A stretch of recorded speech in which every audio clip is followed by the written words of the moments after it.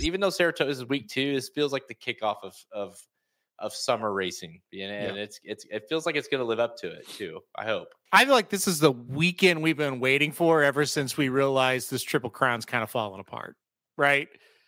Like when the injuries are happening, especially about 2 days before the Derby, it's like now Forte's hurt. It's like, this is what we were dreaming of in May. It's here. Let's enjoy it. Let's cash tickets. There were these 2 racing dudes named Aaron and Jared who had advice on racing and they wanted to share it. Started a website where players go to see all their picks. The goal was make the fans some money and to cut down the risk. They put the plan into motion and at first it seemed silly. Make a website where the expert picks are freer than Willie. From a racetrack veteran to just a beginner, there's one place that you want to go to find you a winner. As a matter of fact, I want to hit the exacta. There's only one site that you'll keep coming back to. So next time that the horses all line up at the post, make sure you use the website that'll win you the most. Whether Churchill, Oakland, Gulfstream Park, Saratoga, and all tracks in between, there's only one site to go to. When it comes to your racing needs and all of your bets, plus it's got a catchy name that no one ever forgets. RacingDudes.com for all of your needs. RacingDudes.com for all of your leads. RacingDudes.com for all of your bets. RacingDudes.com, as good as it gets. RacingDudes.com for all of your needs. RacingDudes.com for all of your leads. RacingDudes.com for all of your bets. RacingDudes.com, as good as it gets. What is up, good world? Cheese Aaron Halterman. It's Thursday, July 20th, and this is Blinkers Off. What's up, man? What's up, man? How's it going, everybody? Glad everybody's tuned in. It's going to be, man, I've all day I've been saying the same thing. It's like, man, this is awesome. This is going to be a huge weekend. This feels like a huge weekend, and that's because it is. So I think this is going to be a pretty good show tonight. There's a lot of big stakes races that we're going to cover on the show. Dude, I was up last night handicapping and getting kind of the show layout ready. I thought, my goodness, this is, and then you add in the Chuvy on Sunday that came out today. It's like, this is a monster weekend. Like you said, I mean, it's the biggest weekend we've had so far, just certainly this summer, and probably the biggest weekend we've had definitely since the Belmont. I agree. Yeah, I think this weekend rivals that Belmont, to be completely honest. I thought, man, just because there's so much going on everywhere. That Belmont card is amazing. There's nothing happening anywhere else of note. Where here, it's like we got Saratoga, you got opening weekend at Del Mar, and you get the Haskell. And oh, by the way, the Haskell's drawn a fucking fantastic field. So it's all around, man. It's going to be awesome this weekend. I can't wait. And I think minus those Triple Crown days, and honestly, it's probably better than the Preakness. I think this is the best weekend we've had all year. From a 3-year-old standpoint, it's the best. It might be a more important race than the Kentucky Derby, to be frankly honest with you. But it's biggest race since then for 3-year-olds, because it's such an important part of the season for these 3-year-olds. And not just that, you do have the Derby winner in the race, but you also have the new horses, the horses that were injured, the horses that that missed the Triple Crown for whatever reason. Now they're here, and so this is kind of like, what do we have to work with these? With the Go Rocket Rides and the Extra Nehos and the Arabian Nights, what are we working with these? And then you got the Mage and you got the Tapatrice, and so you've got everything you really want out of the race essentially here. So other than maybe Forte, so we'll see him later, but it definitely feels. And on top of that, it's a classic win in your in race, and in a year that it feels like the Classic could have a 3-year-old winner. I think it's more likely than last year. Let's put it that way. That it's a hell of an important race. Oh, you hit all the nails right on the head right there. I don't have a whole lot to add. That's the biggest deal of it. And I'll just kind of reiterate the fact that we are getting some horses that missed the Triple Crown Trail that we really like. We're getting them in this race, and they're going up against the Derby winner and the Tapatrice. And so it's finally now we can go, okay, hey, is this what we thought it was, where the better horses are really going to come out in the summer and they miss the Triple Crown season, or did we overrate them, on and on and on. So I'm super intrigued to see how they match up and see what happens and kind of see if that opinion was right or wrong. Yeah, I've got a couple, maybe some hard hot takes. We'll get to that when we get to the Haskell. But yeah, I mean, and on top of that, past the Haskell, like you mentioned, Del Mar opening day tomorrow on Friday, the Oceanside. And by the way, I mean, it may not have like the world class horses that maybe Saratoga is getting right now. Obviously, we'll see some of those at Del Mar eventually, but it had. I mean, the betting of these races is, I mean, it's almost you might as well just throw a dart in the Oceanside and the San Clemente on Saturday, but they're a hell of a betting race. They're going to be super exciting turf races. They're fun, but man, they're challenging. But I mean, for Del Mar, it's a betting paradise when it comes to those two races this weekend. You're not wrong. Del Mar did not disappoint. It always is pretty darn tough. The first 2 days of Del Mar, Friday and Saturday cards are always murder. They've outdone themselves. These are really, really tough races. But like you said, they're good betting races. You can take stands in some of these stakes races. I mean, that's not to say you're going to be right, but there's horses you can feel confident about. There's good horses in the race, but there's not those, slam dunk standout types. That's just no. Yeah, it's definitely not that, but it is. I mean, they're great races to bet. They're fun to watch because it's like here they come flying late, and it's just obviously when you're at Del Mar, it's hard to get too disappointed. And by the way, to round it out, you have Sunday, which is a small field. I get it, but you get Ness versus Clairiere. Yeah. Which is like a Berkel Linson kind of prep race. But how about Ness? We haven't seen her since the Breeders' Cup last year. Just said, hey, let's throw her in against Clairiere, who, by the way, has rattled off back-to-back Grade 1 wins in dramatic fashion. She's going to have to do it again here because there is no pace in the race, because Ness is you would seemingly think, a formidable opponent coming out of off the layoff. So we got a Sunday finale that's should live up to a nice little kind of conclusion to a huge weekend. Somebody on the Magic Mike show was complaining that it's a 4-horse field, and I'm just like, well, I didn't say anything, but I thought to myself, it's Clairiere and Nest. It really, whether there's 8 other horses or 2 other horses in it, I mean, that is a really intriguing matchup. So yeah, it's exciting. We'll talk all about that one as well. I mean, this is just one of those weekends, man. You wake up Saturday, you're smiling from ear to ear because it's like, yeah, this is gonna be a fun day, and hopefully we can help you cash some tickets as well. That's right. Speaking of, before we get into the weekend, we'll get into it because it's a big show here, but kind of thoughts as we are in week, right in the middle here of week 2 of Saratoga. Any lingering thoughts, any things that you've kind of noticed, things that you've had to change from your betting or anything like that through a week and a half? Nope, not a thing. I think it's playing really fair. I think the weather did ruin a couple cards, but that happens up there. I don't see a lot of biases one way or the other.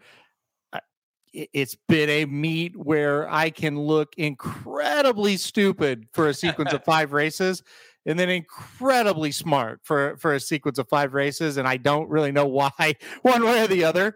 But I don't see any adjustments to make or anything like that. I think it's playing fair. I think it's super, super interesting how the races are unfolding, and it feels like a normal Saratoga meet so far. Dude, I've had days, and I know I'm not. I mean, you just said it, so I'm speaking to the choir here, but I've had days where I'm like, my horse may not finish the race. I mean, I might have it played in exacta, and they finish like 8th and 9th. Yeah. And you're like, what? And then other days where I might play like 3 horses or whatever, however I'm playing it, and they go 1 through 3, where I feel like I'm seeing it so well. It just, it's sometimes I do think, to be honest, like doing my best bets, today I got a little bit more on track, a little bit, but I've been cold lately, and it's just I'm doing the same thing, that I was doing when I was cashing big time, So it's just like part of you wants to go like, well, do I really want to just keep playing like the exacted like I've been doing, or the double like I like to play, or whatever it is. But I do, you just got to stick with it because it's so frustrating. Let me sum up Saratoga in a nutshell. And thank God this has a happy ending. So Wednesday, The early pick 5 ticket for the Rockets went 1 out of 5. 1 out of 5. I played a double on the best bets during that sequence that went 0 for 2. I played a pick 3 that went 0 for 3. And I went to lunch with Heather that day, and I said, I think I might be done. Like, this is embarrassing. Come home from lunch, hit the late pick 5 on the Rockets for $1,700, and then hit a double that I think it profited like almost $200 on the best bets. It was just spot on. Couldn't have been any better through that 5 race sequence after looking like I had no idea what I was doing in the first 5. And I did the same exact style of handicapping, plays, all of it. So that's, I mean, that is gambling in a nutshell, but that is Saratoga in a nutshell, man. Like, that's how it goes. Yeah, I mean, look at last week. I mean, it's a little different, but we sat here and talked about, an Italian can't be like she's a dominant figure in this race. Like that she's gonna, no one's gonna challenge her. She'll be out there, cruise, whatever, and she gets beat by her stablemate. Whitebeam, and it's not like we were surprised that Whitebeam, like, because we like that horse, right? I think we both like that horse, but. Just in Italian, the number, I can't remember off the top of my head. It was a 90 something, the buyer, 94, 96. In Italian, runs 101s, 102s in her sleep. And it's just like, no matter, it's frustrating because it's like, even though you could say, I was right if, say, you picked against her, but like, really, like, how could you ever predict she's going to run that poorly with that trip? It's a filly that can go out and run 46 and change for the first half in her sleep, and she runs 48. And I think a lot of people watch that and go, "Oh, she's relaxed. This isn't gonna be a problem." But you're also leaving all those other horses in the race, and that's what happened. She didn't get that separation. And then when she asked to quicken, she did, but a horse was right on her, And so she fought that. I mean, she fought like hell. I thought she ran well, but. I think looking back, when you've got a horse that has that kind of speed, use it, get away from everybody. So what are you going to do? Yeah, it was like that all day. It felt like, then you had the scratches on Sunday and, the weather and, all Saturday, Sunday. So it's just like, it's kind of a nightmare weekend. This weekend, the weather's good. Mm-hmm. And across the country, the weather should be good, I think. So how about we get to it? We have a big show lined up. We're going to preview and get picks for Saturday's $1 million TVG.com Haskell Stakes at Monmouth Park. It's a Breeders' Cup winning you're in for the 2023 Breeders' Cup Classic. Then we're going for some rapid-fire selections for, a ton of stakes races. We're going to give the United Nations at Monmouth Park, but then we're also going to go to Saratoga and Del Mar for the massive racing we have across the country. Let's go!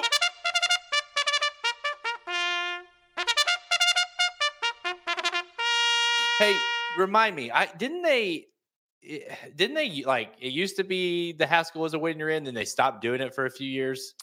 Like, is this the first year it's back after a few years? I don't feel like it was last year, was it? No, it was. It has been for a while. Yeah, they never stopped it.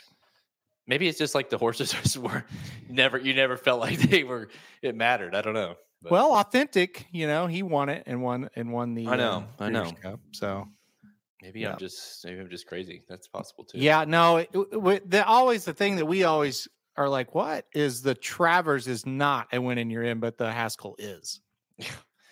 Which most years is a joke. Yeah, but this year, you definitely can't argue that the Haskell is. They both should be. But yeah, exactly. To me, they both should be, or they both should not.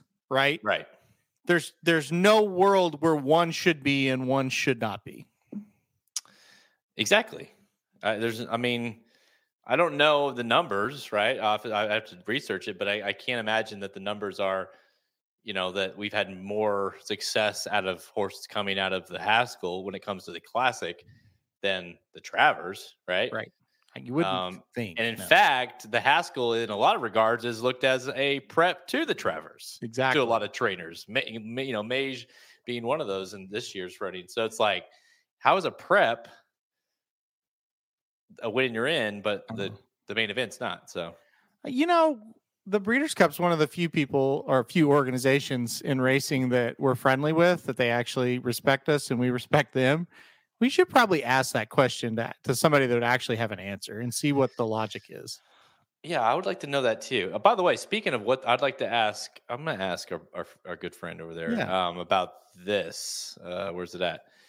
How about this? The Classic this year is the third to last Breeders' Cup race at Santa Anita this year. So the Classic, and then remind me, Ultimate's like the Turf, and then Turf Sprint or something, and then the Sprint, something like that. Maybe the mile, maybe the dirt mile. I can't remember either. Look, they wanted to have it, the Classic on the big television network, and to do that, you either had to run all those races really early in the day for California time, Pacific time, or you position it where you position it, because the big network is going to college football at a certain time. So it's Classic, Turf Sprint, and then Sprint. Okay, so it is a sprint. Weird. I mean, to me, it's like the Breeders' Cup is a Breeders' Cup. I'll be excited no matter what. But like you and I were talking about yesterday, it just, anyone that's been there, and we go every year. It's like, especially for some years are different where you're still excited for the Classic, but maybe it's not like the best Classic, and so you're not overly excited. But years like with Faro, or even last year with Flightline, or there's tons, Zeniatas and all those kinds where you have these anticipated matchups. The buildup is just, it goes bigger and bigger and bigger as the day goes on, and it's thick in the air. You can feel it, that it's coming up, it's getting close, and so it's just weird. It's going to be weird to kind of adjust to like this build up, and then it happens. And then, oh, by the way, we have 2 more races to go. So it just be kind of weird. It is. It's weird. I'm not saying I like it at all. I'm just saying that's why they did it. Now, whether that's right or wrong, I don't know. It seems strange that it's not last, but I guess it doesn't have to be, so who's going to be, I'm trying to think of who might be like a sprint horse that like is Elite Power going to be a sprint, or is he going to be dirt mile? No, he'd be a sprinter, Elite Power. He's the headliner. Yeah. So, yeah. And the Turf, is that Caravel? The Turf Sprint? Yeah, Turf Sprint would be Caravel. Yeah. The little Cody's Wish Caravel into Elite Power. There you go. I'm working out my pick 3 here. Don't worry about it, okay? I'm already planning it, all right? I got it single. The BC people, they're really freaking out about it, so...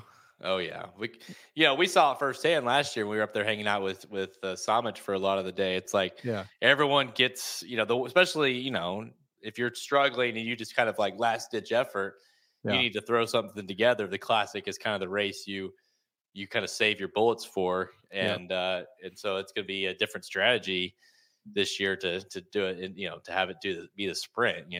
Oh yeah, for sure. And I guess they could land it in the Classic, but I doubt it. Yeah, no, I think they'll end in the whatever race is the last Breeders' Cup race. So that'll be an adjustment for sure, but they can handle it. I've got a lot of confidence in them. They can handle it.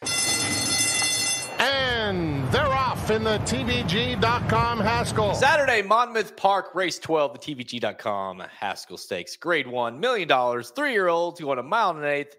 And again, it is a Breeders' Cup win, and you're in for the Longines Classic this fall at Santa Anita. And Field of 8 lines up here, and we talked a lot about this in the opening. We talked a lot about it in the weeks coming. This is the field. You can't ask for much better when it comes to a Haskell race. 5-2 on the outside on Arabian Night for Bob Baffert. The theme of this race is going to be the new shooters versus kind of the established 3-year-olds that we've been seeing, including the Kentucky Derby winner, Mage, who's 3-1, who kind of last second decided, you know what, we're actually going to prep in this race and then go to the Travers. 9-2 on Go Rocket Ride, the horse that maybe would have won the Santa Anita Derby, but scratched the morning of. I remember where I was sitting that when I heard that news. Tappet Trice at 3-1. Extra Anejo, another horse that, just kind of behind the 8 ball all year with the injury. 5-1 on Extra Anejo.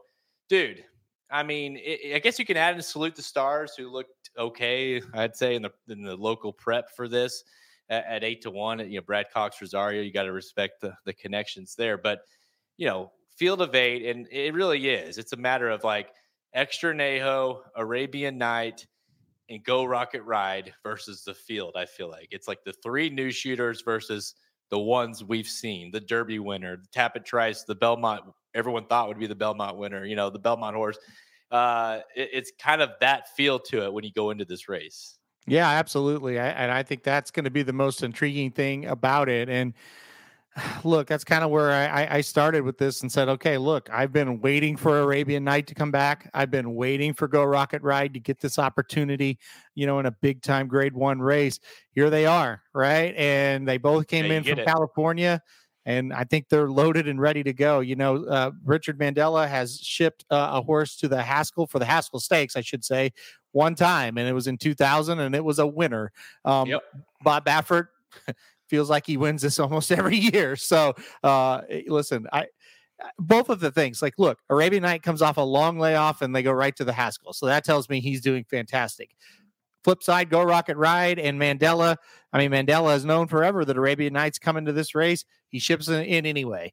I mean, I like those horses 1-2, just for the fact that I think they're better. I've had the feeling they're better than the rest of the group that we've had in the Triple Crown season. And the fact that they're both here tells me they're doing great. I think Arabian Night's going to be super tough. I put him on top. I got Go Rocket Ride in second. I have a hot take for you. So the more I looked at this race, the more it's like, it kind of feels like, okay, the B team's been playing all year. Now the A team shows up here in the summer. Like, we've been waiting for our chance. I think we have a bunch of pretenders, and now the contenders are showing up. Extra Neho, Arabian Night, Go Rocket Ride. I'll throw him in there too. At least one of those 3, I think, are drastically better than anyone else in the race. Mage is the wild card, because if he runs a Derby race, he's probably going to win. But there's also a lot of signs to say he won't. One, that was an outlier when you look at his whole career. 2, I don't necessarily, like, he's had a lack of works. This feels like they've literally said this is going to be like a work. Instead of running a work, I mean, they're going to do this race instead to grade 1. You have that kind of, you want to run your horses in grade 1. So it just feels like a little bit last minute for Mage. He's still a good horse. I wouldn't doubt if he ran well. But I just don't have the confidence in him. You look at this, Arabian Night, Extra Neho. I think those 2, and you really Go Rocket Ride could be, we don't know him either. But I just think those 3, these are the horses you want right now moving forward this year. I don't want anything to do with a lot of these other ones in this race. So I just think it's all about who are you going with out of those new shooters. And it's hard to go against the guy that wins this race. I think he's won 9 times. Bob Baffert won the Haskell. Maybe he's looking for his 9th. Someone can correct me on that. It's either 8 or 9. He knows how to win this race with 3-year-olds. In fact, he knows how to win this race with 3-year-olds that, are kind of coming into their own right now as well. Like, he knows how, when he ships one, and you said it earlier, just like Mandela, like, you got to respect that, because when he ships one in, they're not shipping them in to just run, Mm-hmm. Honestly, if Mandela hadn't shipped, I probably would single the 8, but him shipping the 1 really, really has me interested. And kind of to your point, I ended up going a little bit deeper in here, because the other kind of wild card is Asmussen with Extra Neho. There's a lot of places Extra Neho could have shown up that would have been easier spots that he probably would have either won or at least been a favorite to win, right? But he's here, and I thought that was very interesting. Asmussen's a guy, he's got stables all over this country. He could go anywhere. He came here, and he came here knowing Arabian Night, Go Rocket Ride, Mage, all these horses were going to be there. It's not that he doesn't have respect for him. He does, but he's not scared. So I don't think you can leave Extra Neho off a ticket. This is not an idiot. This is a trainer that's won more races in North America than anybody in the history of the sport. He knows how to spot horses. That's how he wins races, right? I am very intrigued to see what he does here. I think he's interesting. To be honest, I haven't really seen a race from Extra Neho that tells me he can win this one. but I feel like that race is still out there for him. We still don't know quite the peak of what he is. So I've got him on a ticket as well. And then Mage, I'll touch on him. I am interested in Mage in this spot because that pace looks like it's going to be fairly hot up front. Mm-hmm. It might set up for a closer to come from out of it. I think Mage is good enough if he runs the Derby effort. I think Mage is good enough to win and will have a big shot to win. I'm with you, though. I think that might be the outlier. And I think, quote unquote, normal Mage, all of his other races Mage, he's not good enough. But if Derby Mage shows up, he's definitely good enough. I mean, you look at, I don't know what his time form numbers are like, but when you look at his buyers, it's like an 89, 88, 94, 105, 94.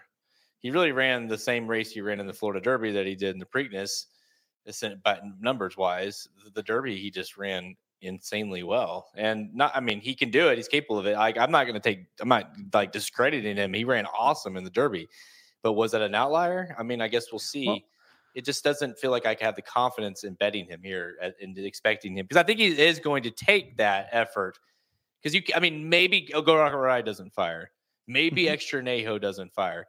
Mm-hmm. One of those three, I think, are going to fire. Arabian. One of those three, he's going to have to run a huge race. I find it highly unlikely that all three of the horses I claim to be the live horses, the contenders, all wouldn't fire. And Mage, you know what I mean? Like he's going to have to run a huge race to win. That's what it's going to take. Yeah, I think it does. He is going to have to run his Derby effort. I agree. And look, forget about the numbers, right? You go visually watch the races. And you could see just a massive difference. That Derby, it was spectacular. It really was. And like I said, if he shows up with that, well, he's probably just the best horse, and he's probably the best horse in this crop, and that's it, right? He's probably going to be the 3-year-old of the year if he can run that kind of race again. But Florida, I look back to even the Florida Derby where I thought he ran really well. You have to win if you get into that position in your Mage. You have to win that race, and he couldn't, right?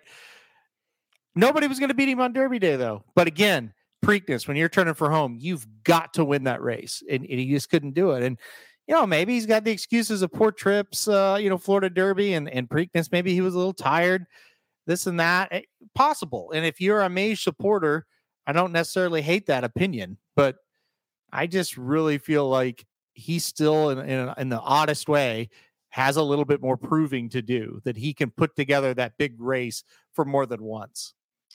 Yeah, he's a scary one. Like you almost feel like you got to try to use him because you don't really want to get beat by Mage, but at the same time, you don't have the confidence. I don't have the confidence in like solidifying him as like a top pick either. So it's just kind of, and Nick, I'm with you. Like it does feel like the Curlin would have made sense for Extra Neho. I kind of felt like the Curlin was Extra Neho.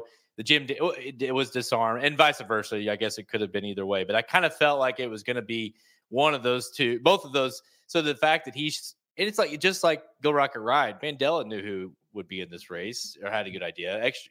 Asmussen knew who'd likely be in this race. So the fact that they're not dodging anybody to run them in this race, I think, is super telling.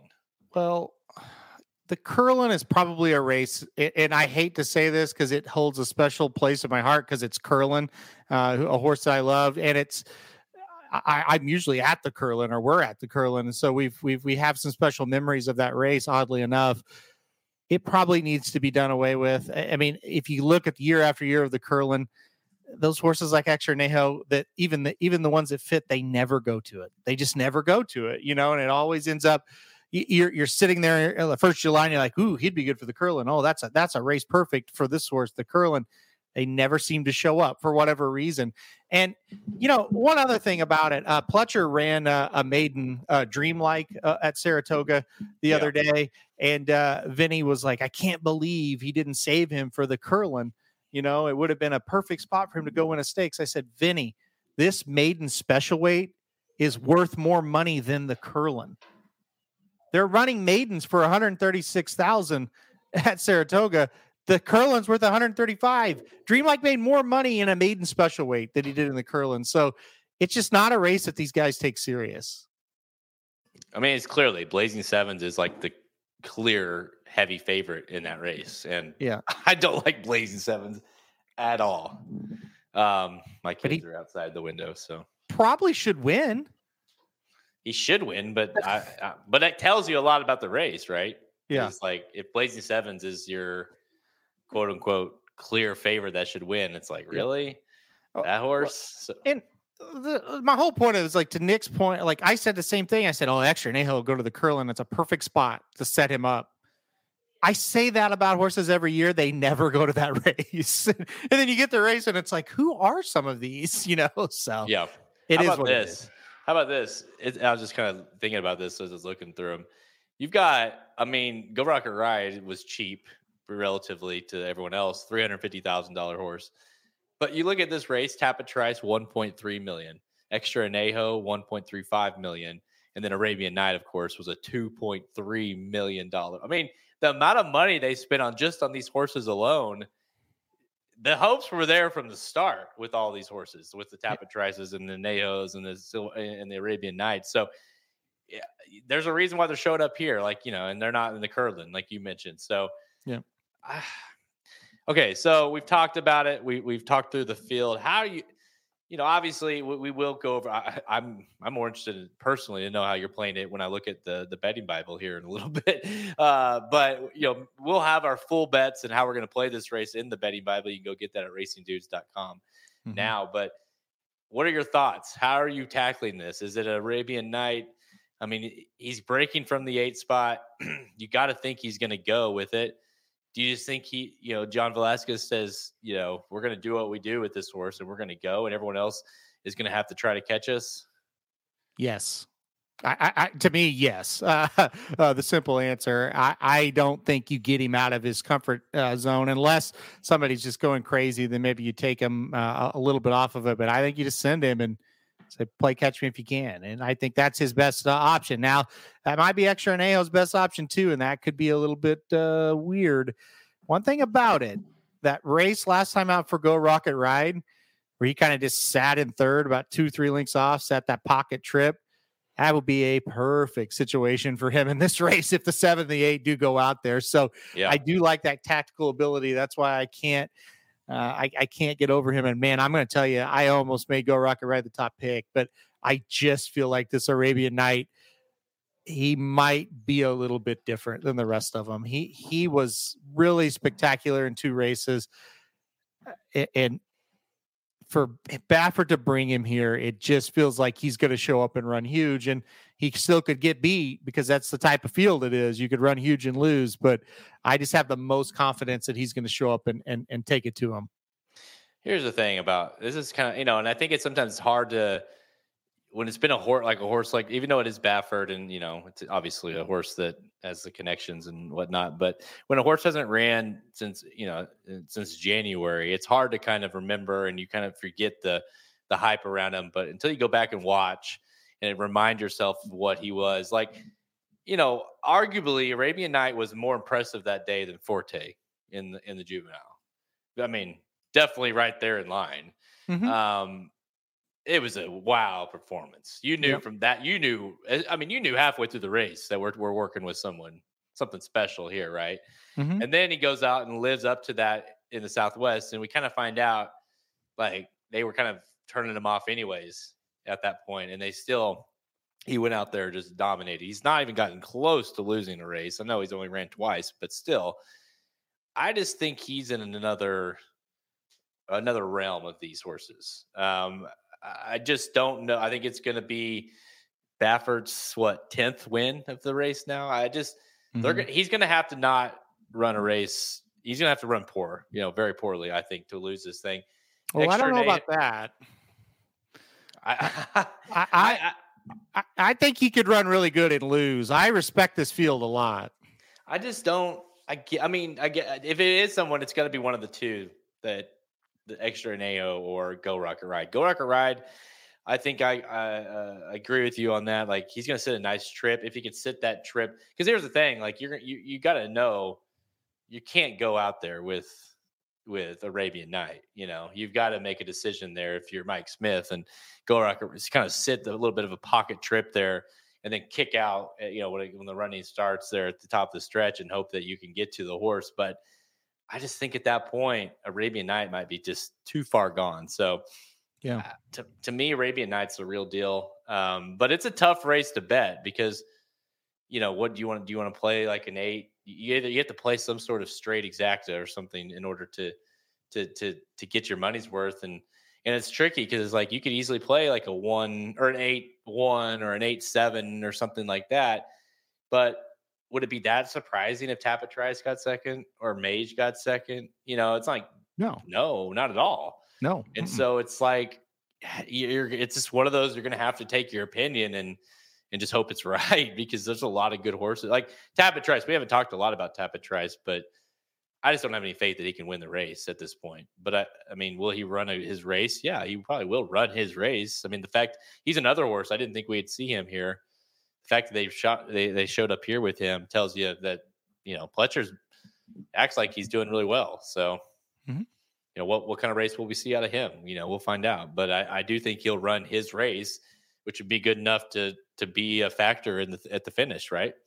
Should. I mean, I think he'll show up and do what he does. And I think third is not out of the question for him. Maybe second, like you said, just depending on, if Extra Neho, Arabian Night go nuts out there and the pace really falls apart. Yeah, Tapit Trice is going to be, moving up positions. He definitely could. He's just, out of all the horses that you're excited to bet about in this race, he just doesn't make my list. And I don't really care that he's even in the race. I'm not excited to watch him run or anything like that. Maybe now's the time he goes and wins, but he's not for me as far as betting. But unless you're playing him underneath, and I think he does make sense. So, a lot of opinions saying 8-5 maybe a little short, and Arabian Night may get second. And all I could say is you might be right.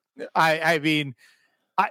Okay, the layoff, I'm really not that concerned about because it's Bob Baffert. And it's kind of like when Chad Brown has a horse off a layoff. I don't really care. They fire off layoffs, right? Some trainers are better than others.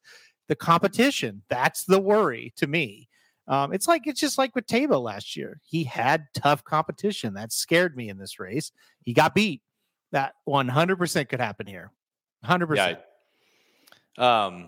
It's funny too. You look at Tapit Trice, like I don't know what he is on the time form, but other than Mage, he's got the high buyer, which was 100 in the Belmont, and that's 99 in the Bluegrass, which is another one that's higher than any race in Arabian Night or Extra Neho or even Go Rock or Ride has ran, and in fact, any higher than any race Mage has ran other than the Derby. So it's like the numbers are kind of there supporting Tapit Trice, but I'm with you. It's just like, I've watched him enough to know, I don't know, he's going to have to sprout wings, in my opinion, to win the thing.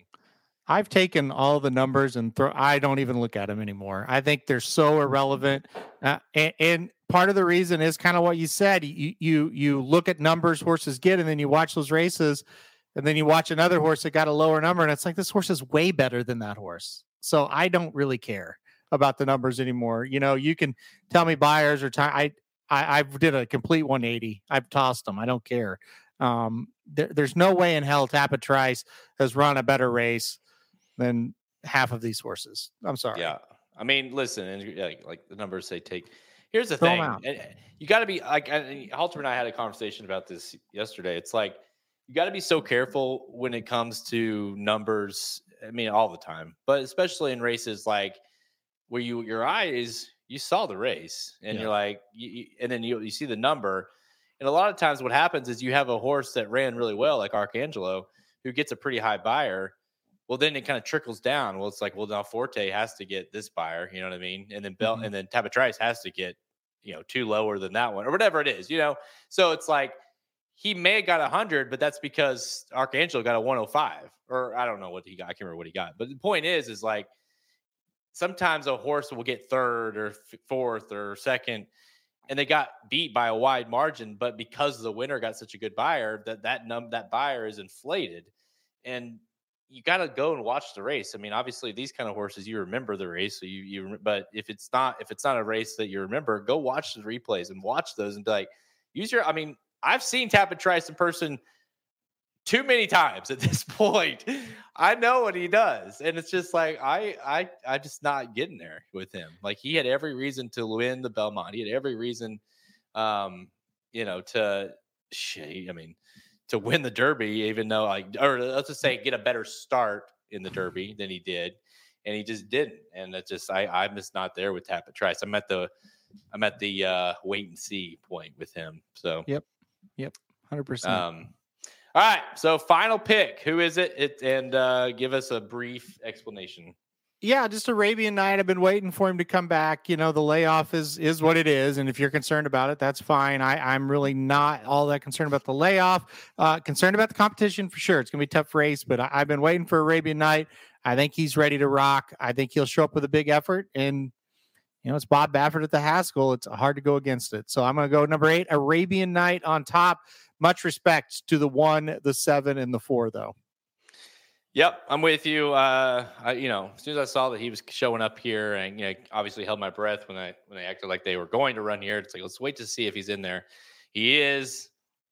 I think he's going to do his thing. I've been really high on him all year, and I think he's going to have a hell of a second half. And it's hard to go against a guy that's won the race 9 times and does extremely well with these kind of horses. So. It's not a sexy pick, but I got the 8 Arabian Night. I think like an 8 over 1-7 or something like that exact is probably what I'll play here. The thing about it is, even though that's not crazy, it's like because there's going to be a lot of options, because Mage is in the race, because Tapit Trice is in the race, you're going to get a decent payout on that because of who else is in the race. So I like that horse. I like Arabian Night. I do think, by the way, it is a classic win and you're in. We kind of touched on this earlier. I think we have a legit classic. Now, obviously, everything is factored on Cody's Wish and what he does in the Whitney and what he does stretching out. But we have a legit field here that has potential to be classic contenders. This feels like a legit classic prep for sure. Yeah, take Cody's Wish out of it for a second, because he's the unknown. He could show up in the Whitney, and it's like, well, okay, he's going to win, but he could not. If you take that horse out of it, the winner of this race, no matter who it is, you would think is right up there with anybody, right? Because the older horses outside of Cody's Wish, and an Elite Power, but he's a sprinter up to the mark, but he's a turf horse. In the classic division, the older bunch, it's not anything to be scared of outside of Cody's Wish. So yeah, if Arabian Night wins, if Go Rocket Ride wins, and they look really good doing it, yeah, they're in the mix without any doubt. Really, you could. There's really for all of them, but especially Go Rocket Ride, especially Extra Añejo, and most definitely Arabian Night. If one of those horses were to flash, you know what I mean? Just look really, really good in a win. They're shooting up to number 2 behind Cody's Wish, and they might go to number 1 if Cody's Wish doesn't run well in the Whitney or whatever. So.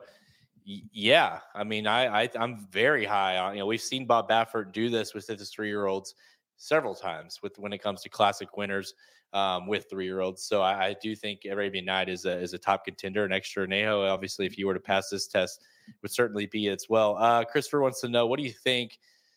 5-2, you're not getting 5-2 on Arabian Night. What do you think you're getting on him? 8-5? Yeah, I think Samich speculated 7-5 or 8-5 on Arabian Night, and I think I said 2-1. I don't think it'll be fluctuate too far between those two numbers. You do have Mage, and he's going to take money because the Derby winner always takes money, and so that's the big key. How much money does he take will determine what Arabian Night is going to be. Like I said, 2-1 is my guess. Samich is at 7-5. It'll probably be somewhere around one of those numbers. All things, still playable if you like him a lot. Those are, it's not like he's going to be sub even money or anything like that. So, and in fact, with that price, if you really like Mage, your Derby winner, every horse in here is playable based off of the competition and especially if you are against Arabian Night. So that's the field. That's our take. We both like Arabian Night, and we both like Bob Baffert to win his 10th Haskell on Saturday. All right, time for Rapid Fire, presented by the Haskell Stakes 2023 Betting Bible. It's available at racingdudes.com right now. We just talked about the Haskell and how we're going to bet it and who we like. And, if you want to see exactly how we're laying out our bets for not just the Haskell, but the entire 14-race card at Monmouth Park on Saturday, go to racingdudes.com, go to the handicapping products page, and download the Betting Bible, where you can follow both myself and Halterman exactly how we're playing every race that day. We have all our listed bets. We have ROIs for all the types of bets, so you can see how we're doing in those. You also get top 4 picks from everyone on the team at racingdudes.com. So if you don't like us, you want Samaches or whoever Magics, you can get everyone's picks as well. And pick 4s, pick 3s, pick 5s, everything like that included as well. The betting Bible at racingdudes.com. Make sure you go get your hands on that. Right after this. All right, let's go to opening day at Del Mar. We're going to go to Del Mar. We got a big list here, so we're going to fly through these. Opening day, Del Mar, Friday, Caesars Sportsbook Oceanside Stakes. It's race 8, worth $100,000 for 3-year-olds going 1 mile on the turf. And let me just scroll through the field here. We got 14 horses lined up, Halterman, and it's a wide open affair. 7-2 on Escape Artist, but man, 5-1 on Panic. I mean, I'm not going to go through them all. Classic Cat is 4-1, 8-1 on Zalmo. Take your pick, man. Who do you like? It's a hell of a race, isn't it? It's going to be fun. I always have a heartbreaking loss. I feel like in this race every year, it's like my horse runs really well and gets second, and I get so mad. Well, I'm going to go number 1, Classical Cat this year, the Oceanside. I've been kind of waiting for this horse to come back. Ran on the dirt and had a good start. Then went to the Del Mar Futurity, got rocked, moved to the turf, and was really good in 2 starts at Santa Anita. Haven't seen this horse. Another layoff horse. But Diamato, very good off the layoff, very good on the turf, very good at Del Mar. Rispoli aboard, I think that's a good sign. I think Classical Cat is ready to run a big race here. So give me the 1, Classical Cat. Son of Mendelssohn, so we'll see how that goes. But one that I definitely considered I thought Mr. Fisk was interesting here for Bob Baffert, making his turf debut, but a horse that, especially a horse that ran well and on dirt and got second last out to Go Rocket Ride in that Affirmed. So it's like, and then you switch over. So if that horse can kind of replicate the kind of speed figures that horse has been putting up on dirt, on turf, that horse would be dangerous. But I'm going to go to the horse just to the outside of that horse. I'm going to a little price hunting. Number 7, Agency at 15-1 for Mark Glatt and Sedelio getting the mount. But listen, this horse is another horse that lightly raced, had ran 3 races, ran second in the Best Pal last year at Del Mar, 2 having a meltdown. Of course, that was on the dirt. Went to the Del Mar Futurity, did not run well, did not see the horse again until this summer, where the horse showed up on the turf and really looked good, Halterman. I don't know if you remember this race or something. I mean, I'm sure you did, but I thought that was a really nice performance from a horse making his debut on the turf. And, if he can kind of use that as a springboard into this race, I think the horse is bred for this, to go this far, to go this distance, to go on the turf. I do think this horse will be dangerous at a big price. So give me number 7, Agency at 15-1. There's not another track in the country like Del Mar where you can make clear and logical cases for double-digit horses almost every race. Yeah. So, I mean, that's not the only horse, by the way, in that race. No. That makes sense.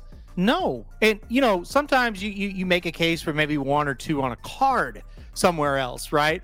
Or you kind of take a stab at one, but it's like, yeah, there's a lot that's going to have to go right for me to get this. Here it's like, yeah, I can see Agency winning. Sure. Why not? Yeah. Yeah. How about, another one to the horse to the outside, Kid Azteca at 12-1. I don't think that horse is, I think that horse ran well last out.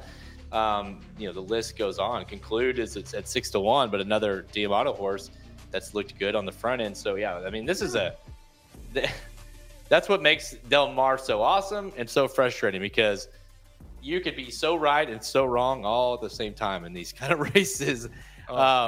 It's brutal, but you got to stay the course. All right, let's go to Saratoga, and we'll stick to Friday.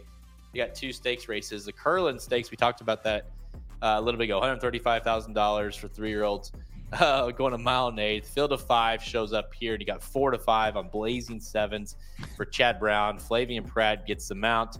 Of course, Blazing Sevens finished second, nearly won the Preakness to National Treasure last out. Are you gonna take the 4-5 on him, or are you gonna try to beat him with one of these other 4?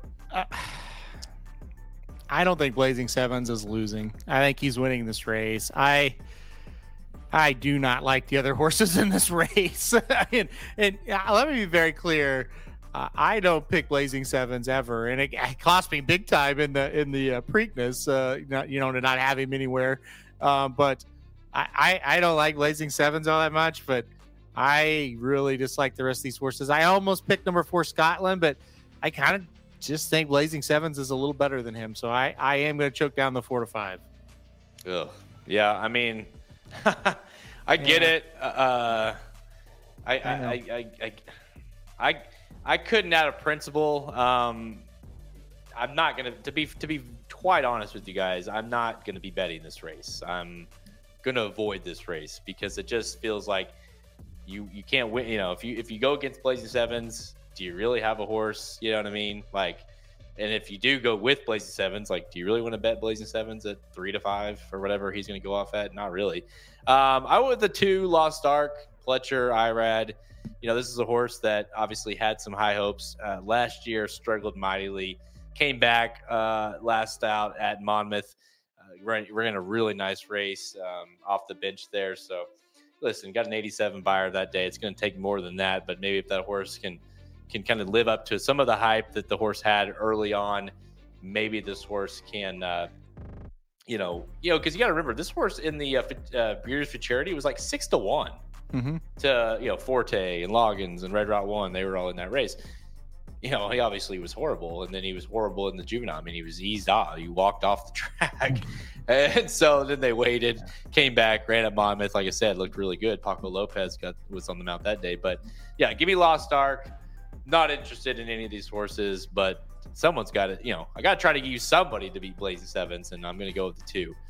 I don't suspect any of these horses are going to make noise in the Jim Dandy, in the Travers, but they are running them. But there is another stakes race on the card, which is a little bit more exciting. We'll go to race 9, the Lake George Stakes. Friday still at Saratoga, grade 3, $175K for fillies 3-year-olds. Going 1 mile on the turf, field of 10 lines up for this one. And you could also call this the Lake George Chad Brown Stakes because you've got half the field as Chad Brown horses. 3 to 1 at LaGuardia is a very interesting horse. Utilization rate at 9 to 2, tax implications at 5 to 1, and surge capacity at 6 to 1. That rounds out the Chad Brown horses. But you also have Queen Picasso for Clement, who's very interesting, I think, in this race. I guess if you want to go Pletcher with Princess Potato, I don't necessarily like that horse. But Chad Brown or Clement, where are you going?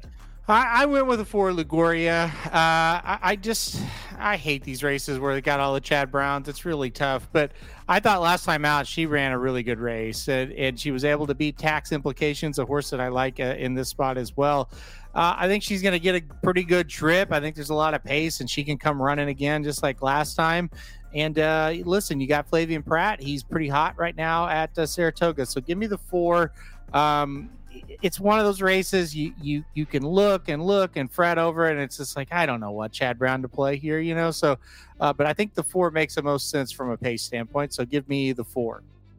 Yeah, kind of, just based off of what I what I have read about the horse, and kind of from Chad Brown's comments, it feels like the 4 kind of woke up a little bit last out. Really this year, the horse, didn't run exceptionally well late in that Edgewood, but then that last race, I thought, man, this horse looked really good with Irad. Just kind of bided his time. Her time is long. I mean, gosh, Irad, how long did Irad wait to go on that one? And then finally just circled the field, and it was not really that, even though it was only three-quarters of a length, it wasn't that close. Once she got going, you're like, oh yeah, this is a good horse. So Pratt gets the mount back. I'm with you. I'm with you, though. It's tough. I hate these races, like you said, with Chad. Like, which Chad Brown is it? Yeah. Like, obviously he's got to think one of them's better than the other, or other the rest. And so it definitely feels like it's the 4, but I wouldn't be surprised if it's a different one, which makes the race tough to bet, tough to handicap anyways. But give me the 4. I think this horse is the best of the Chad Browns, and is going to win the Lake George. Yeah, those are tough. Like, it's just like what are you supposed to do with those? Especially when you don't. It's like, it's one thing if you have like, whatever in Italian with 4 other ones, and you're like, okay, I know that this is the one, right? Right. But when it's this, you're like, I don't really know. They're all this kind of the same, Maybe that one stands out a little bit, but sometimes that one that you think's the one is not the one. Well, we'll find out tomorrow. Let's go to Let's move to Saturday, and let's go back to Del Mar for another crazy turf race. Race 9, the San Clemente Stakes, Grade 2. We're $200K for fillies, 3-year-olds going 1 mile on the turf, and oh man, another huge field here. Maxed out, Infinite Diamond, I guess, is going to scratch, but massive field, full field. Where are you going on this one? Is this not one of the hardest ones you've ever handicapped? I mean, I looked at this forever, and I was like, I don't know what to do here. I ended up going number 4, Delight, on top. This horse is shipping in from Horseshoe, Indianapolis, but always a good angle. Well, but I thought she ran really well. She's run well in bigger races. I mean, she won the Jessamine at Keeneland last year by 5. She didn't do any running in the Breeders' Cup, but I feel like she kind of got back in form last time out at Horseshoe, Indianapolis. So I did go with the 4 on top here. Obviously not real confident. I also like the 11 a little bit too, coming in from overseas. I think this horse can run a little bit. So I went 4-11 with not a ton of confidence in this one. Yeah, I mean, it's going to be one of those where you're like, all right, it's it's probably going to be late in the day, at the point you're betting this. You're like, let's see. I'll throw a couple bucks on this, see what happens. I went with. I did this too, by the way, before the odds were out, so I'm kind of seeing the odds as we go through these. But Antoinette is the horse number 3, 4-1. Yeah. I just, this is a horse I think that when you go back and watch that race, I went back and watched that one. Out to me was very impressive debut for Pal Alpha, coming in overseas. I just thought kind of stood out as like, that's a horse that knows what she's doing. And so it feels like, she's going to sit a nice trip here, come flying off. And Rispoli's, I like the fact that Rispoli, even though it doesn't, necessarily team up with Powell that often, Rispoli goes to this horse. Obviously, Pratt's not going to be riding that horse here on Saturday, so gets that. So I do think the horse is dangerous here. Honestly, it's one of those things, dude. It's like, I don't care if the horse is 4-1 or 12-1. You win, you hit a race like this, you feel like you won. It's a 20-1. Yeah. The 12-1 I picked on Friday's race, the 4-1 here. I don't care what it's. If I can just get a winner in races like these, it's a win. Mm-hmm. It's a huge win. Agreed. Number 3, Antoinette for me. All right, let's go to. I mean, it's just it's as close as you can to putting a bunch of horses and just shaking them up and seeing what comes out. Sometimes that's the hardest part about Del Mar. It's you can get to the horses you need if you go 4 deep, but it's like we gotta cut somewhere, and it's like cutting the right races. That's the key to Del Mar. Yeah, and it's tough because they're all very evenly matched. It feels like on paper. That's the like opening day. It's like I like 3 or 4 in here. I like 3 and 4 here. Well, you can't go 3 or 4 every race, So. Who you leaning on? And you go, oh shit, I don't know who we're leaning on here, All right, let's go back to Monmouth Park on Saturday. So we're going to round it all the way around the country, come back to the United Nations Race 11, which is the race prior to the Haskell. Grade 1, 600K, 3-year-olds and up, going 1 and 3/8 miles on the turf. Field of 10 lines up here, and 5-2 on Red Knight, the 9 horse. Is going to be your favorite, but you kind of have a wide open race, especially if you're playing against him. Planetario at 3-1 for Mandela, 5-1 on Limited Liability, 4-1 on Catnip, 6-1 on Therapist. You kind of get your options, Halterman, on really, even if you like Red Knight, you get your options on who you like here and who to bet here. Sure. I just think Red Knight's the class of the field. So I went with him. Last time out, got beat 4 lengths to up to the mark. I think that's pretty darn good. Only got beat a length and a half or so to those two, to Soldier Rising and Ottoman Fleet. Also 2 pretty good horses. So, 2 races back, won the Man of War at the same distance as what this one's ran at. So I think Red Knight is the class of the field. I think think about it. If up to the mark was in this race, the horse would be 1-9, and he was competitive. He was close with him. So I think Red Knight is the class. I'm going Red Knight on top. Red Knight, he deserves to be the favorite. I can't really disagree with anything you said. Having said that, though, I do, I think he's a hard horse to count on every time. Sometimes Sure. he runs, like the Man of War. Sure, he won his grade 1, maybe not the strongest grade 1, but he did. But then there's other times like the Elkhorn, he can't quite get there, and he probably should have. There's, obviously he wins the McKnight, which is a grade 3, but the Sycamore, he didn't run so hot last year. So it's like sometimes he does well, he runs well. Sometimes, you can depend on him a lot underneath. I've made money using him underneath as well as picking him to win. So I think I'll be using him underneath, but I'm gonna try to beat him with the 3 Catnip, which has got to be one of the better names on the card. Oh yeah. Especially for you. Rattled off 3 wins in a row. Has just really looked like a different horse this year. Has turned it on.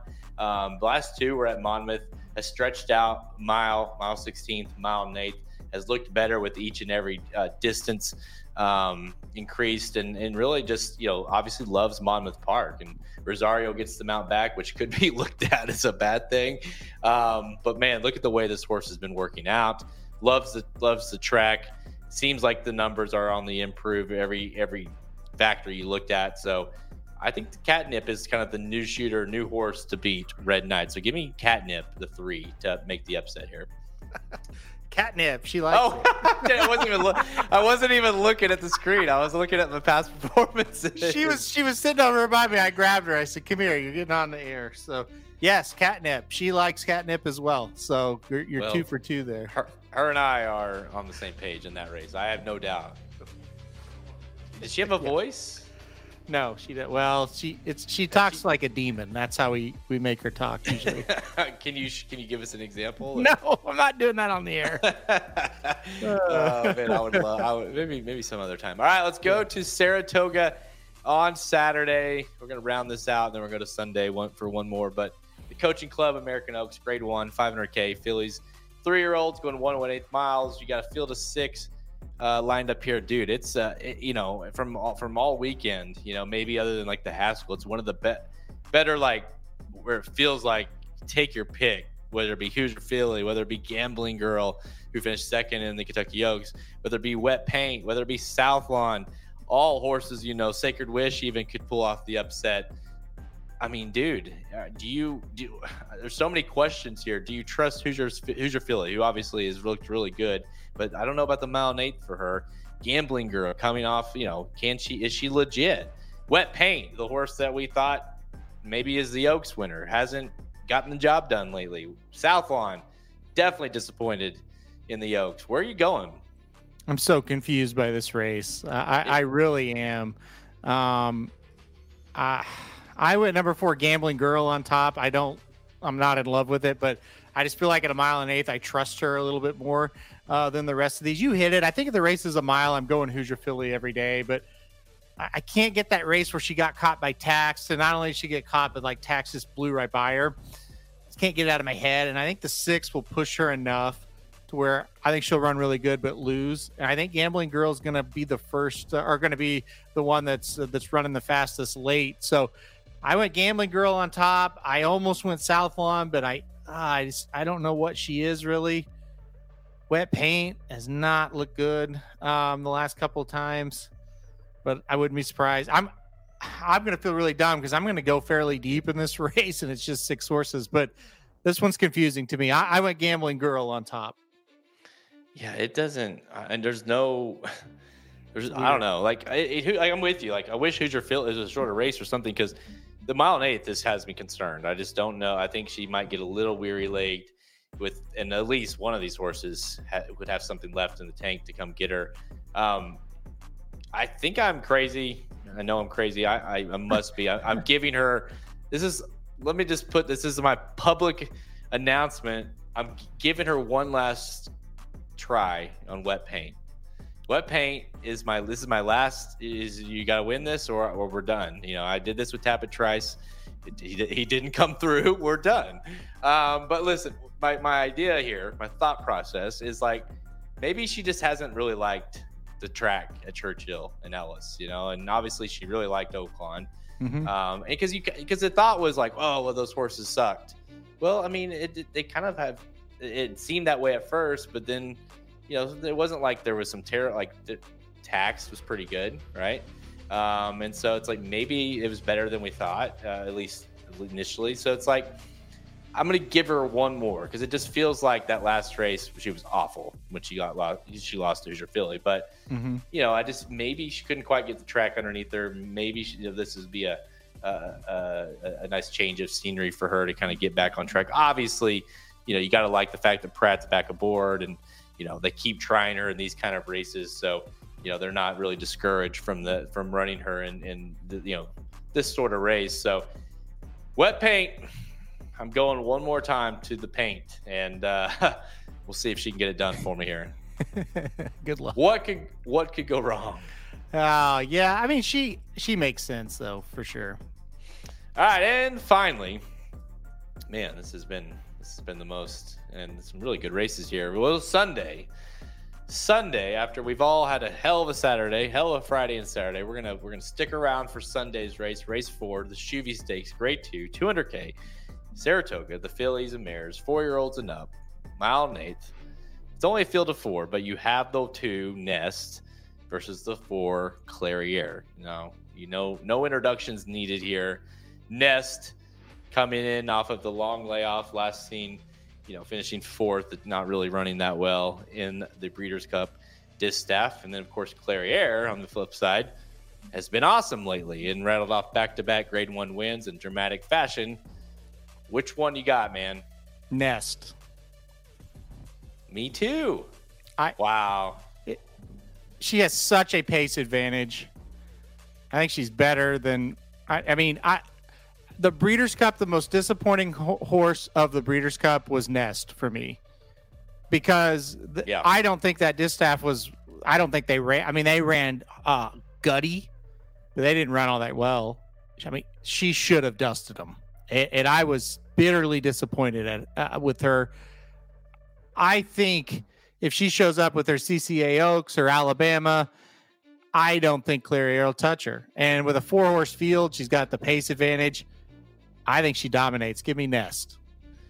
Yeah, I think with Nest, it was just this is a horse that had rattled off, multiple Grade 1 wins, and obviously ran in the Belmont. Probably could have won the Belmont.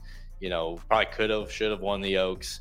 Dusted them obviously in the Oaks, CCA Oaks, and the Alabama, and the Beldame, and just had rattled off a bunch of races in a row and tough races, and I kind of caught up to her at the wrong time. Even she only had like a 2-month layoff from between her 2 to 3-year-old season, and so she had a lot of races in her belt. So it was probably a much needed rest that she got since the Breeders' Cup. So I'm with you, and I just think with Clairiere, and listen, coming from somebody who made a lot of money off of her last time out playing a Clairiere search results exacta, it just feels like, especially at this distance, dude, you know how many times she's won at this distance, Clairiere? Once. In 6 starts at this distance. So it's not like she's like only happened twice. I mean, one time she's won at this distance. She's only won once at Saratoga. We know what Saratoga can do. And it just feels like one of those races that everyone's going to lock in Clairiere. And I just think Nest might kind of steal the thing on the front end and in a race that's paceless. Because let's be honest, the 1 and the 3 are, they found those horses in the barns and said, hey, let's can you run, please? Where you find horses. Well, the back barn, the barns that no one goes to. They're like, hey, remember these horses? Can we run these horses against these horses? Okay, so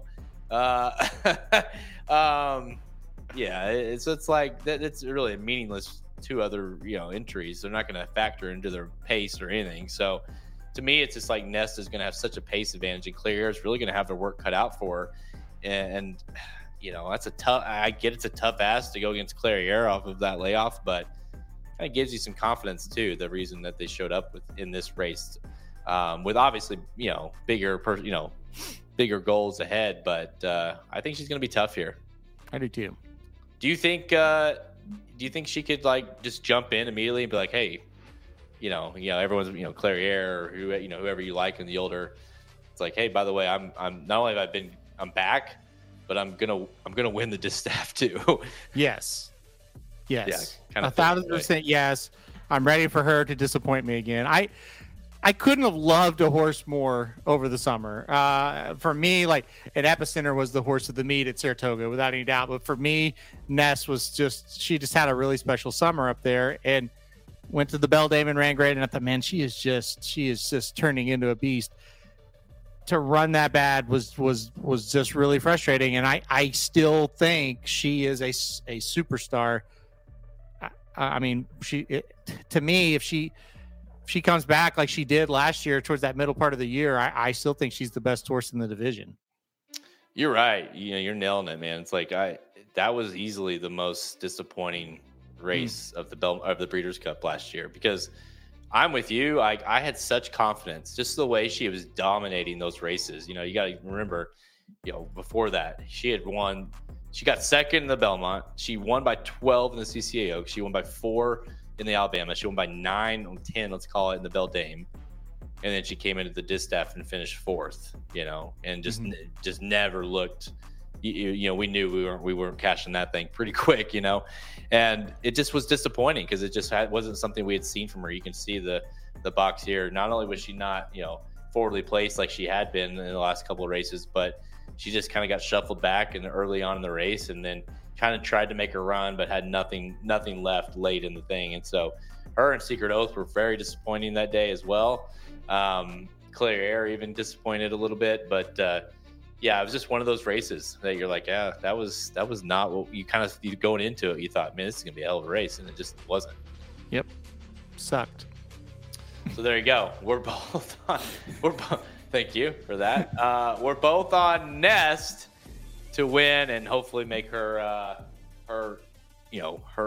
journey back to the distaff and win that thing. What do you guys think? Is she gonna? Are we overhyping Nest? It kind of feels like we might be. Yeah. That's my job, I guess. I've always really, really liked her since Saratoga last year. So, she can disappoint me again. That's fine.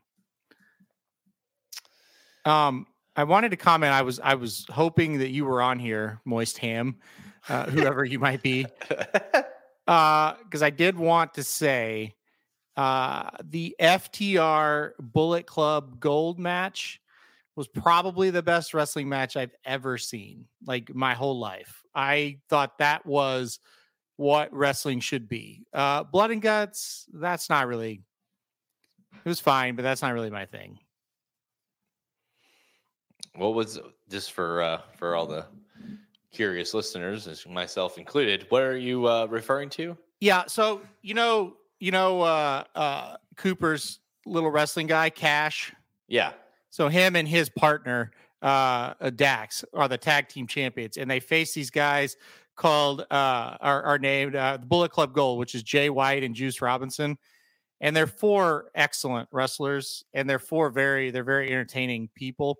They had a best 2 out of 3 falls match for the tag team championships. It went 58 minutes. Jeez. And I'm telling you right now, it felt like it lasted 2 minutes. I looked at Heather at the 40-minute mark. I said, they're going an hour, and I hope they go the whole show. I hope it's 2 hours, right? It absolutely was the greatest wrestling match I've ever seen. And I'm talking about a pure wrestling match. Maybe I've been more hyped for different matches, but they couldn't have done anything better, in my opinion, and they couldn't have done anything more. The whole time, you had no idea who was going to win the match. And I think that's because these FTR, these guys are incredible, but so's the Bullet Club. And it's like, they could totally change the titles here. I wouldn't be shocked at all. I mean, it was incredible. incredible. And then Blood and Guts is like the hardcore fans' dream. They lock a bunch of guys in a cage and they just be like, use a bed of nails and use glass and all that shit. And I don't hate it, but that's not what I like about wrestling. Isn't that like what like Mankind used to do a lot, like those kind of matches?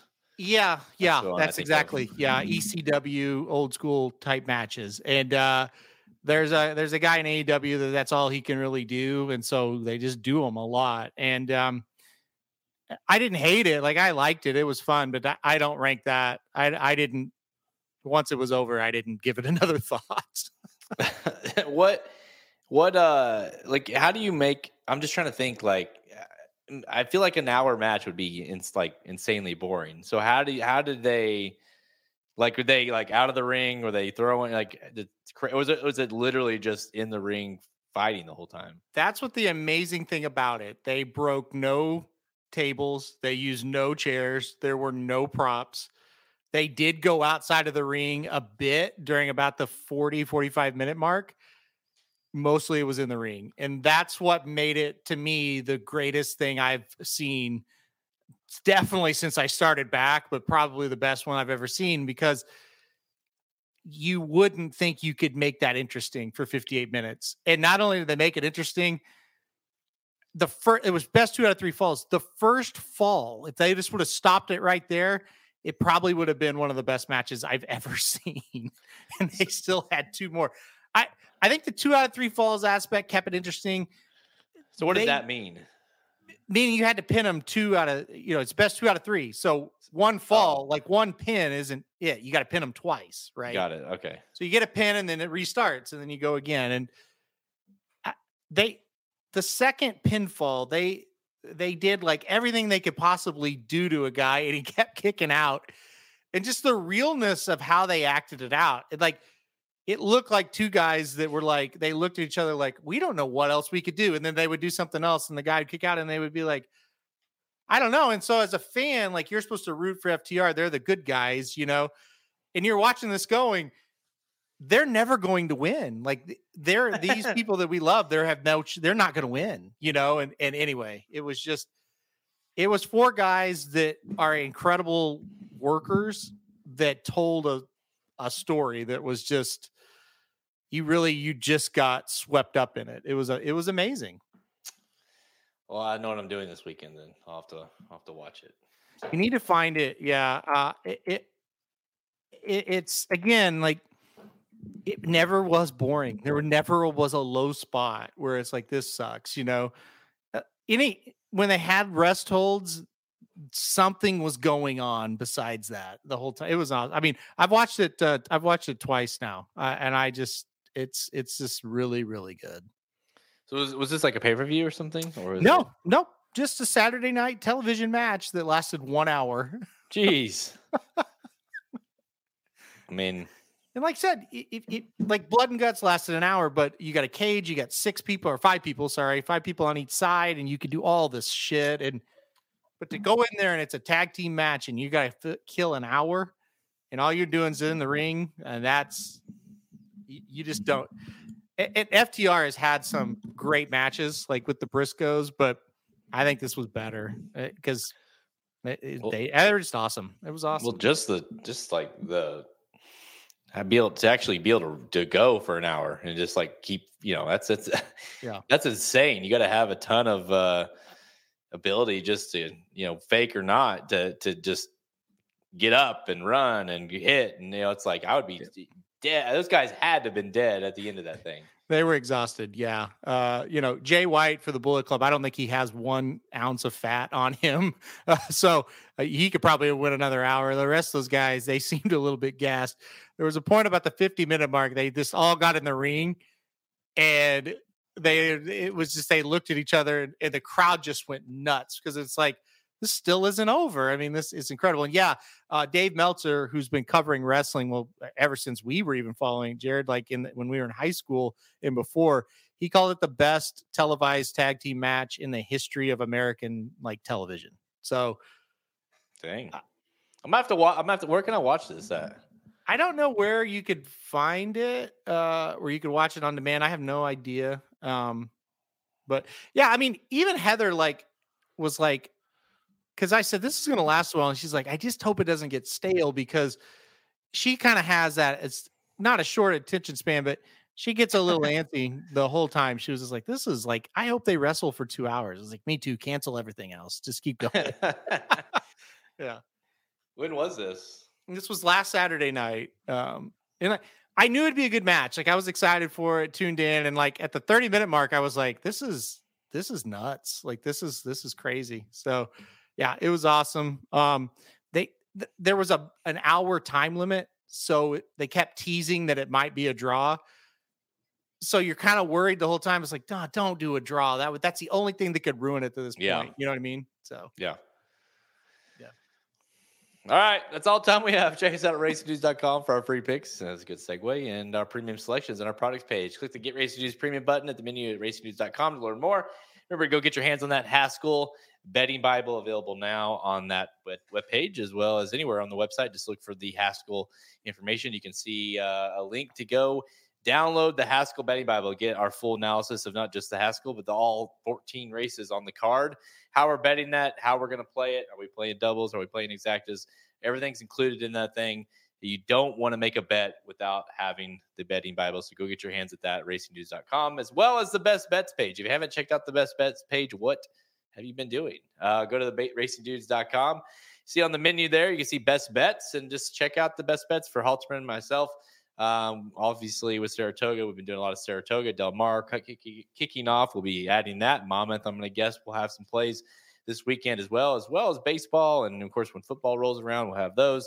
The whole team, anybody, that you want to follow, we have not just our picks, but also how we've done, our percentages, how much money we've profited over, certain sports, everything you want. So if you're looking like, hey, like you guys have, we just covered a ton on this podcast. Okay, well, what is Jared really like? What is he playing today? What is his best bets? And it's very similar to the betting Bible. Only in the betting Bible, we focus on one track, whereas this is like literally the best of my bets today.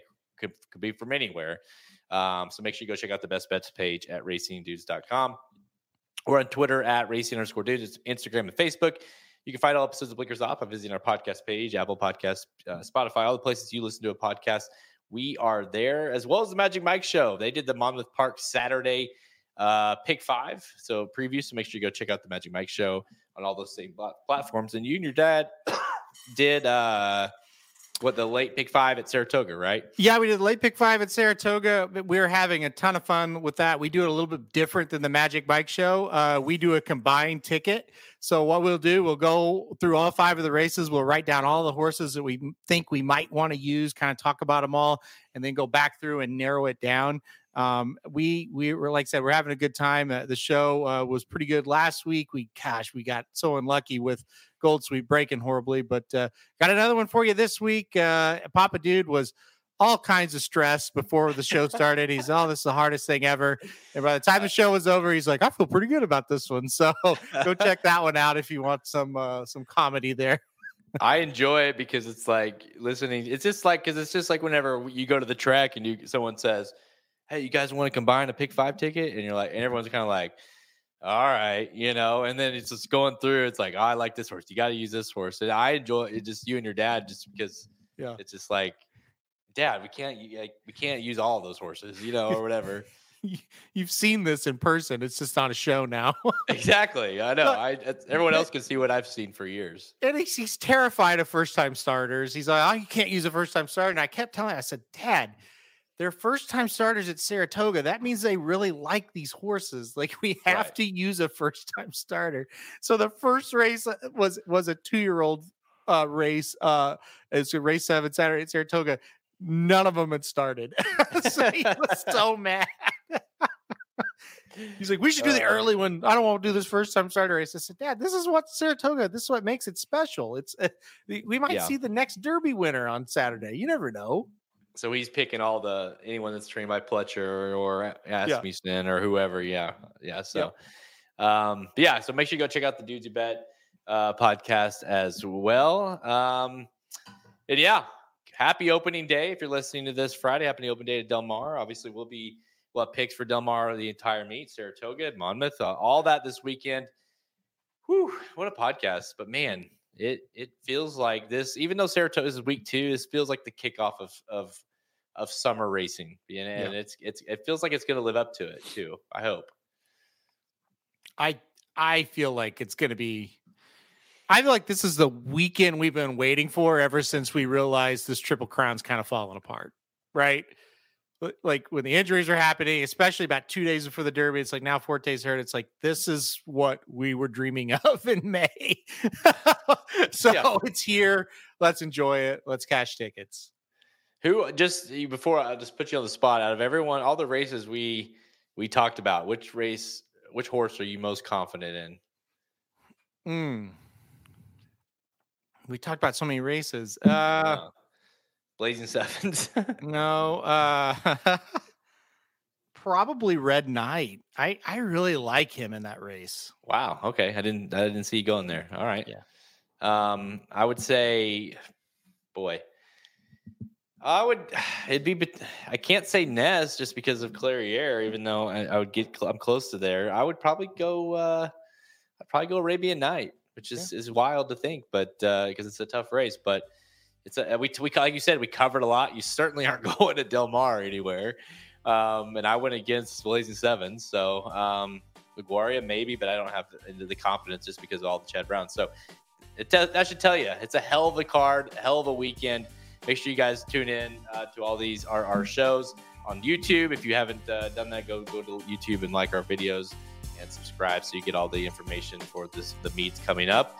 And thanks for tuning in, guys. And man, good luck this weekend because it is a hell of a weekend. I hope if you're playing the Haskell, when you're playing the Haskell, I hope you find a winner. Hope we all can find a winner. I'm Jared Welch.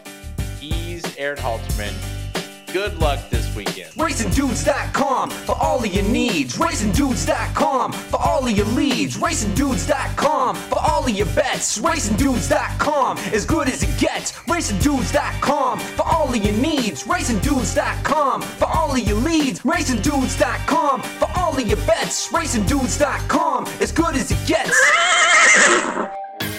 This has been a presentation of RacingDudes.com, your destination for all things horse racing and sports betting. Whether you want free winners, expert insider picks, up-to-the-minute trackside weather reports, or podcasts and videos for bettors of all skill levels, never make another wager without visiting the Racing Dudes. First,